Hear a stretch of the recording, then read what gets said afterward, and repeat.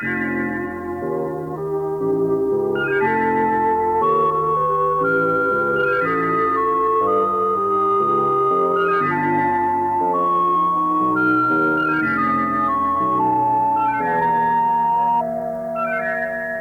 London, we present The Day of the Triffids, John Wyndham's famous science fiction story, dramatized by Giles Cooper.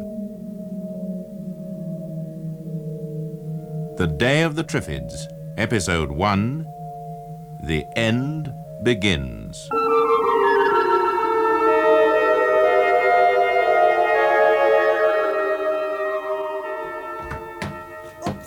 Hello, Elspeth. Oh, good, Bill. I've caught you. Here, let me help you. Thanks, Gisela.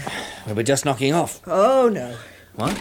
I've got this thing working and you're going to use it. What is it? Tape recorder. Oh.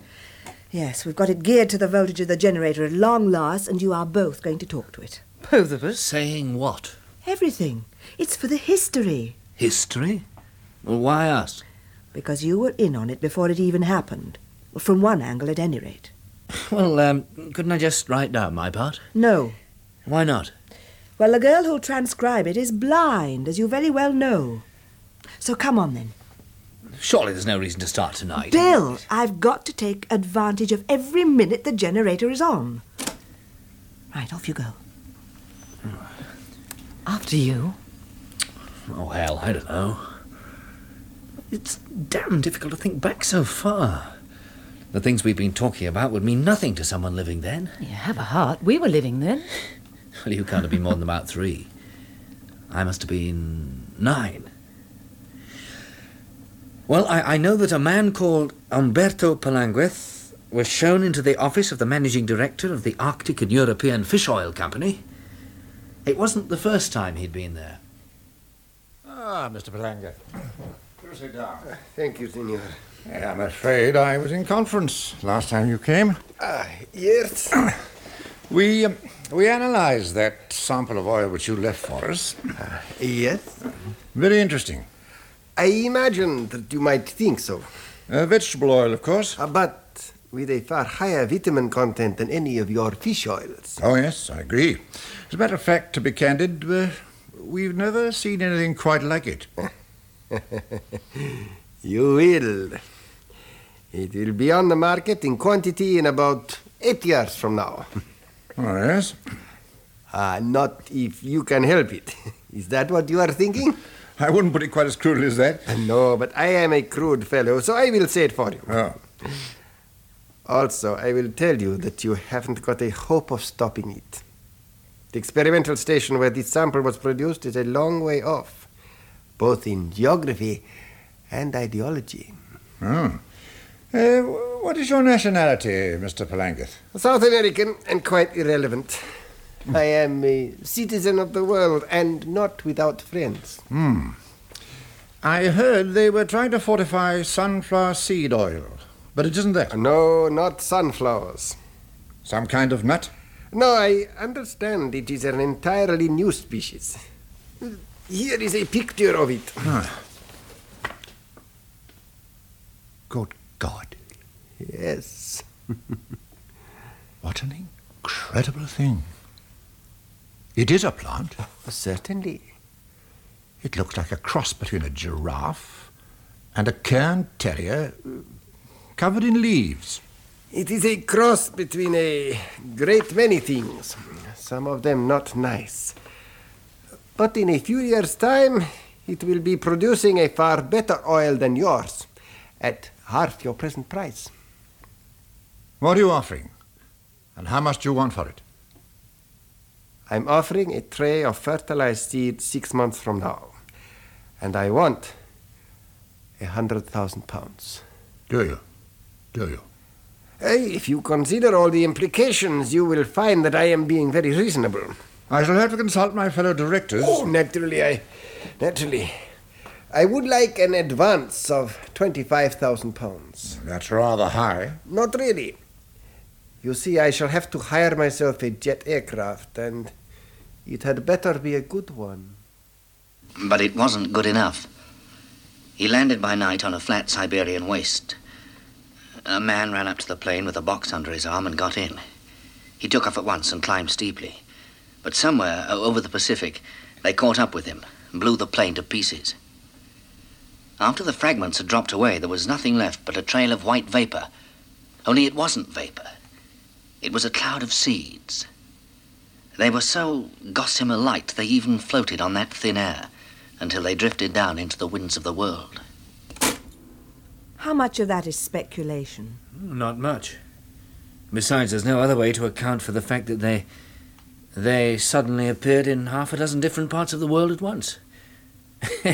We even had one in our back garden. I was 15 at the time.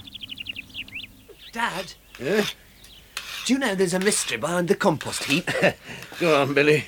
Pull the other one. No, really. It's a peculiar plant. Peculiar?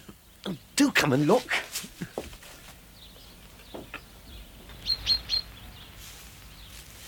Between the berberis and the fence. There. My word, yes, you're right. It's very odd indeed. I can't find it in any of the books. Not flowers of the field or anything. Yeah, looks a bit foreign. There's a sort of thing like a fern shoot in that trumpet-shaped thing at the top of the stem. Look. And a lot of dead flies floating about inside. Well, it's no beauty, whatever it is. We'll dig it up next time we have a bonfire. Oh, no, Dad. Please not. Well, what do you want to do with it? Study it. Oh, no. You know, take its measurements and keep a record of its growth. All right, then, but I wish you'd spend as much time on arithmetic as you do on nature study. It's not nature study, it's biology. Whatever you call it, it won't get you anywhere. Now, with mathematics, you can always be sure of a good job. August the 9th. It is now 170 centimetres high, and the bowl is 150 centimetres in diameter. September the 12th. It has grown a further 12 centimetres. The coiled part in the centre of the calyx looks almost like a spring. I found a dead bird lying on the ground beside it today. October the 9th. I have applied for a job I saw in the paper. It is to be a trainee with the Arctic and European Oil Company Limited. I think it is whales and palm oil and ground nuts. It might be interesting. I don't expect I shall get it.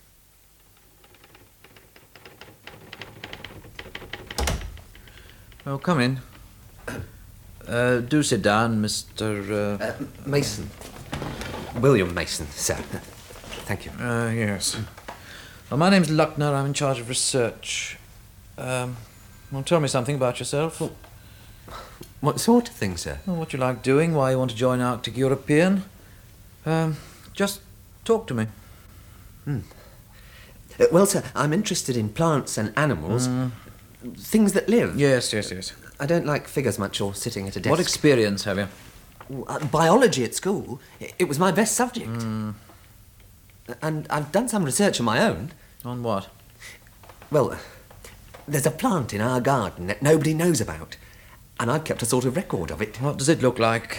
It has a circular bowl covered with leaves, which at present is 210.5 centimetres in circumference. From it springs a stem which is 82 centimetres in circumference and 120 centimetres in height from the bowl, the whole plant standing 210 centimetres from the ground. Well, that's very thorough. Now tell me what it looks like. Well, like a kind of shaggy, leafy giraffe with no legs. And a leafy calyx where the head would be. What? I'm sorry, it's not a very good description. Well, yes, it is. Has it got 4 small twigs growing straight up from the base of the stem? Yes? And inside the calyx a coiled thing, which might be a stamen? Yes, that's it. Indeed it is. Give him the chairman. How long has it been there? Well, 6 months since I noticed it, but it was well established then. No. Walter Luckner, sir. I have a young man sitting in front of me who's been growing a Triffid in his back garden. Oh, yes, sir. Yes, of course. Right. Well, we're going up to see him. A Triffid? Is that what it's called? Yes. In 2 years' time, it'll be the reason for this company's existence. But what does it do? Produces an oil that, well, wipes the floor with any of our present products. It's the hybrid of a half a dozen hybrids. Some were accidentally dispersed a year or two ago, and we've had reports that specimens have been found in the tropics. Tropics? Yes, I'm going out to Ecuador next week to bring some home. Yours is the first reported in a temperate country. Why Triffid? Yours hasn't walked yet, I take it? Walked? No, obviously not. But when it's between 18 months and 2 years old, it will lift its 3 main roots from the ground and walk on them. Hence Triffid. But no plants walk. Well, they do now. Oh, and by the way, you've got the job. But I very nearly lost it. I went home hopping with excitement. The first thing I did was to go into the garden and take a look at the Triffid. I bent down and examined the roots. For the first time, I noticed that there were indeed 3 of them. I began to scrape the earth away, with a vague idea that the thing might walk sooner. Then something cracked across my face like a whip. I woke up in bed, and a puzzled-looking doctor was standing over me. I was the first person in England to be stung by a Triffid. I survived because it wasn't fully grown. By the time I'd recovered, Walter Luckner was back from Ecuador with a dozen mature specimens, and he'd already discovered that the sting which whipped out of the top of the stem would kill a man instantly. He'd also discovered that if you cut the sting off the Triffid, it was harmless. I went down to Worthing with him and we set up the first Triffid nursery together. In the next few years, the things were so successful as oil producers that we reared more and more of them, until, well... Yes. But can't you give me something personal? Well, I mean, Bill, you worked with them more than anyone. Except Walter. He really understood Triffids. Well, tell me about that. Well, one evening I remember sitting on a bank looking at a field of tethered Triffids. Just about sunset. What a row they're making. Yes, they're talkative tonight. I wonder if it's the weather. They seem to do it more when it's dry. Do you talk more when it's dry? Talk? Yes, do you? You don't really think that's what they're doing? Why not? Well, it's absurd, plants talking to each other. You once said they couldn't walk. Oh, yes, but that's a mechanical thing. I mean, if they talked, it would mean they had some intelligence. Have you ever noticed that when they sting, they seem to go for the face or the hands? Yes. Especially for the eyes. Well, it's probably accidental. Possibly. But it could be because they want to reduce our advantage. Sight is our only advantage, you know. Whatever there's vegetables. Yes. You just think, if you were blind and alone in a field with a Triffid, what could you do? Well, for a start, you'd starve to death. The Triffid wouldn't. It could exist on flies till it found you. And then it would only have to root itself beside your body and wait. A nice thought. Yeah. And here's another one. In some parts of Africa, they've been known to surround villages at night and kill the inhabitants. Yes, but look, we've never found anything like a brain. I mean, they're the same as any other plant when you dissect them. All the same. If there was some catastrophe which made us weaker, it would automatically make them stronger. Especially now we've stopped docking them to improve their quality. Oh, let's go in. But you don't really think there's anything to worry about, do you? I don't know. Anyhow, there's no use worrying. While there's money in Triffids, there'll be Triffids. Oh, we'll tap that lot tomorrow. Put my Yes. mask and gloves on the peg, will you? Oh, right you are.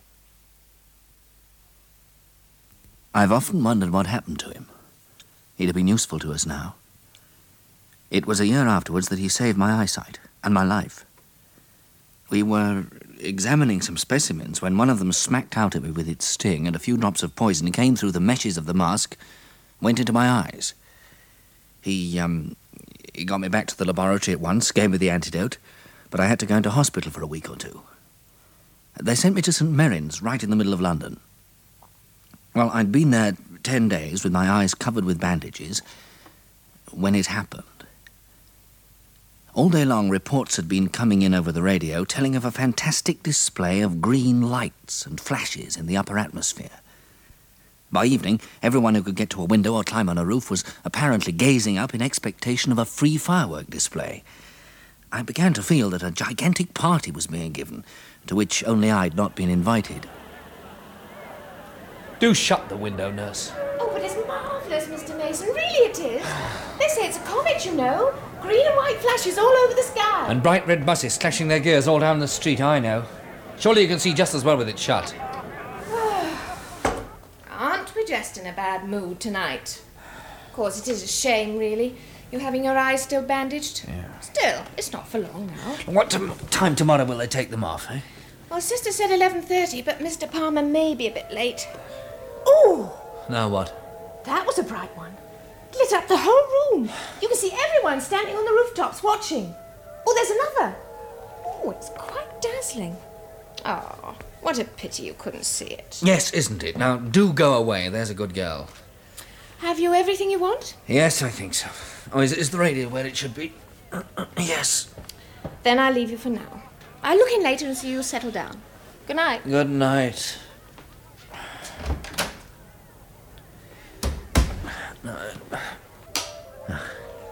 Oh, and there's another tremendous flash right across the whole sky. Well, I expect you can hear the crowd. They're rather like children at a firework display. From where I'm standing, on the top of Primrose Hill, I can see hundreds of faces all turned upwards to watch this astonishing spectacle, which began over the Pacific 12 hours ago, and by now must have been seen by 90% of the world's population. It is believed that the Earth is passing through a belt of meteoric debris caused by the passing of a comet, and I really do urge anyone who possibly can to watch it.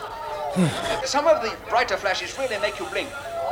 Oh, there's a splendid one right across the sky. Oh, shut up. Let me get some sleep.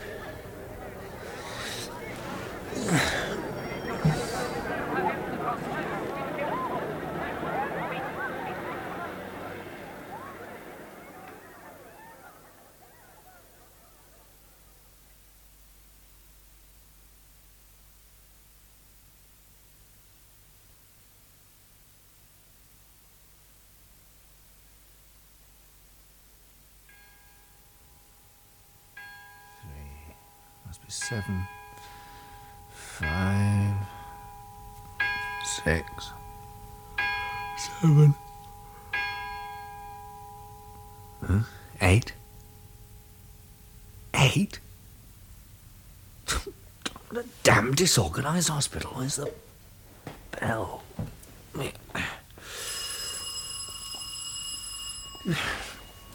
Oh, come and annihilate me. What the hell are they? Nurse? Sister? They're leaving me like this, supposing there was a fire. What? Supposing there is a fire. Well, that's it. They've left me. Help! Help! Help! Hello? Who's that? Someone there? Whose room is this? Aren't you the house surgeon? Yes, Mr. Mason.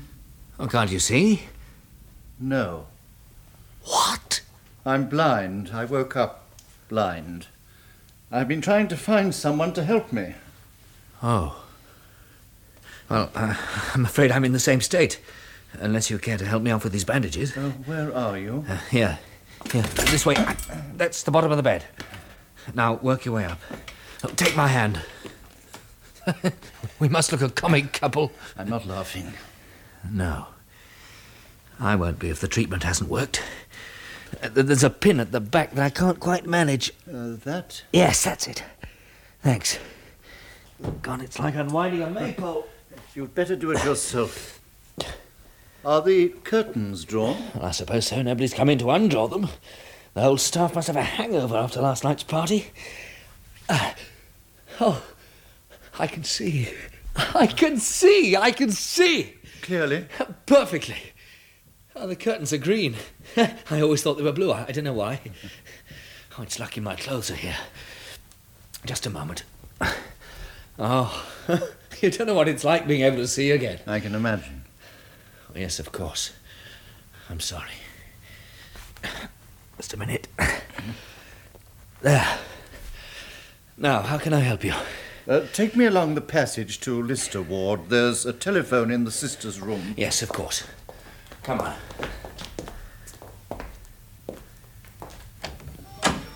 Now, this way.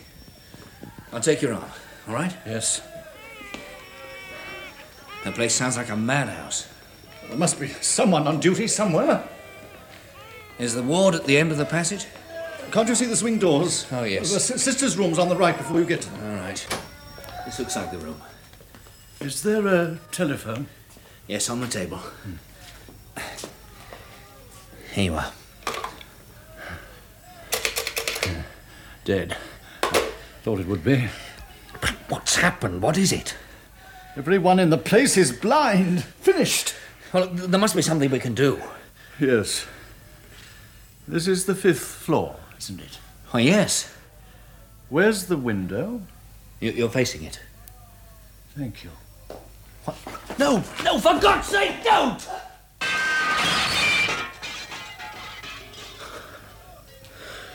Oh, no. Where's anyone? Someone! Nurse! Doctor! Someone! All right, I'm coming. Oh, thank God! I'm blind! Help me, I'm blind! Where are you? Where are you? Look out the stairs! Where are...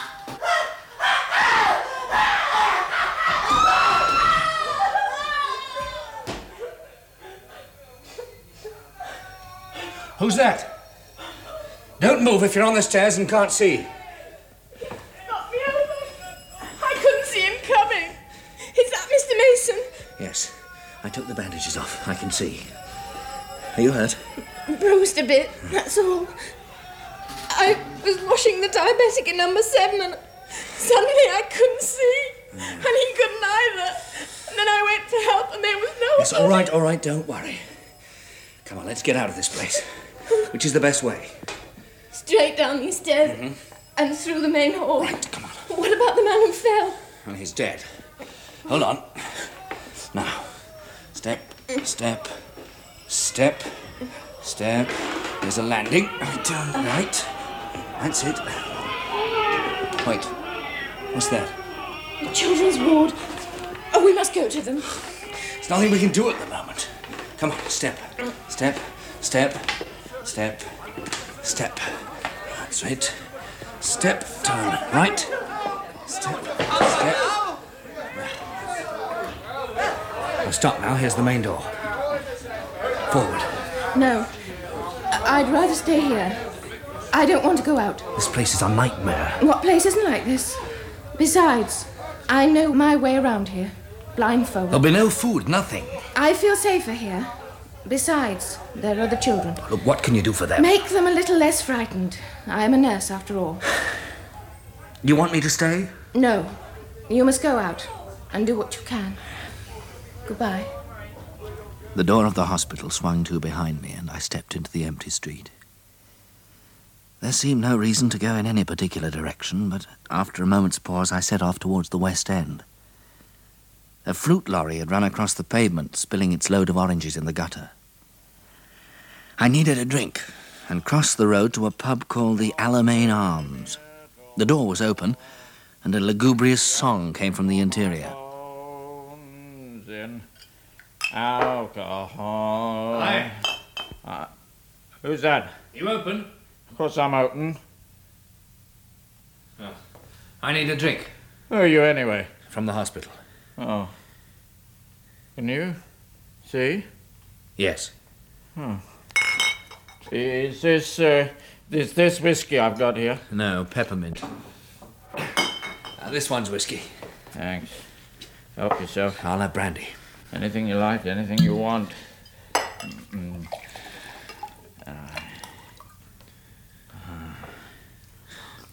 You'll get drunk if you take it like that. I am drunk. And I've got to get drunker. I'm blind. Blind. As a bat, everyone's blind as a bat. Except you. Did you see green shooting stars? No, I didn't. There you are then. You didn't see them, you aren't blind. Everyone else saw them, and they're all blind as bats. Are you sure it's everyone? Listen. Can't hear yourself talk here most days. Are you the landlord? What if I am? I want to pay. Oh, forget it. Money's no use to a dead man. That's what I am after a few more drinks. You look all right to me. What's the good of living blind as a bat? That's what my wife said, and she was right. Only she's more guts than I have. When she found out the kids were blind, she took them into her bed and turned on the gas. And I hadn't the guts to stick with them. But I will have soon. I'm going back up there soon when I'm drunk enough. No, don't. Why not? Give me one reason. Why not? You can't. It's wrong. No, nothing's wrong. Nothing's left to be wrong. And if you can't see that, you're blinder than me, even if you have got two eyes. I'm going up to join them. I'm drunk enough. Drunk enough to do it. Drunk enough. I'm going to join them. I didn't stop him or try to follow him. I just watched him go. Then I knocked back the last of my brandy and went out into the silent street.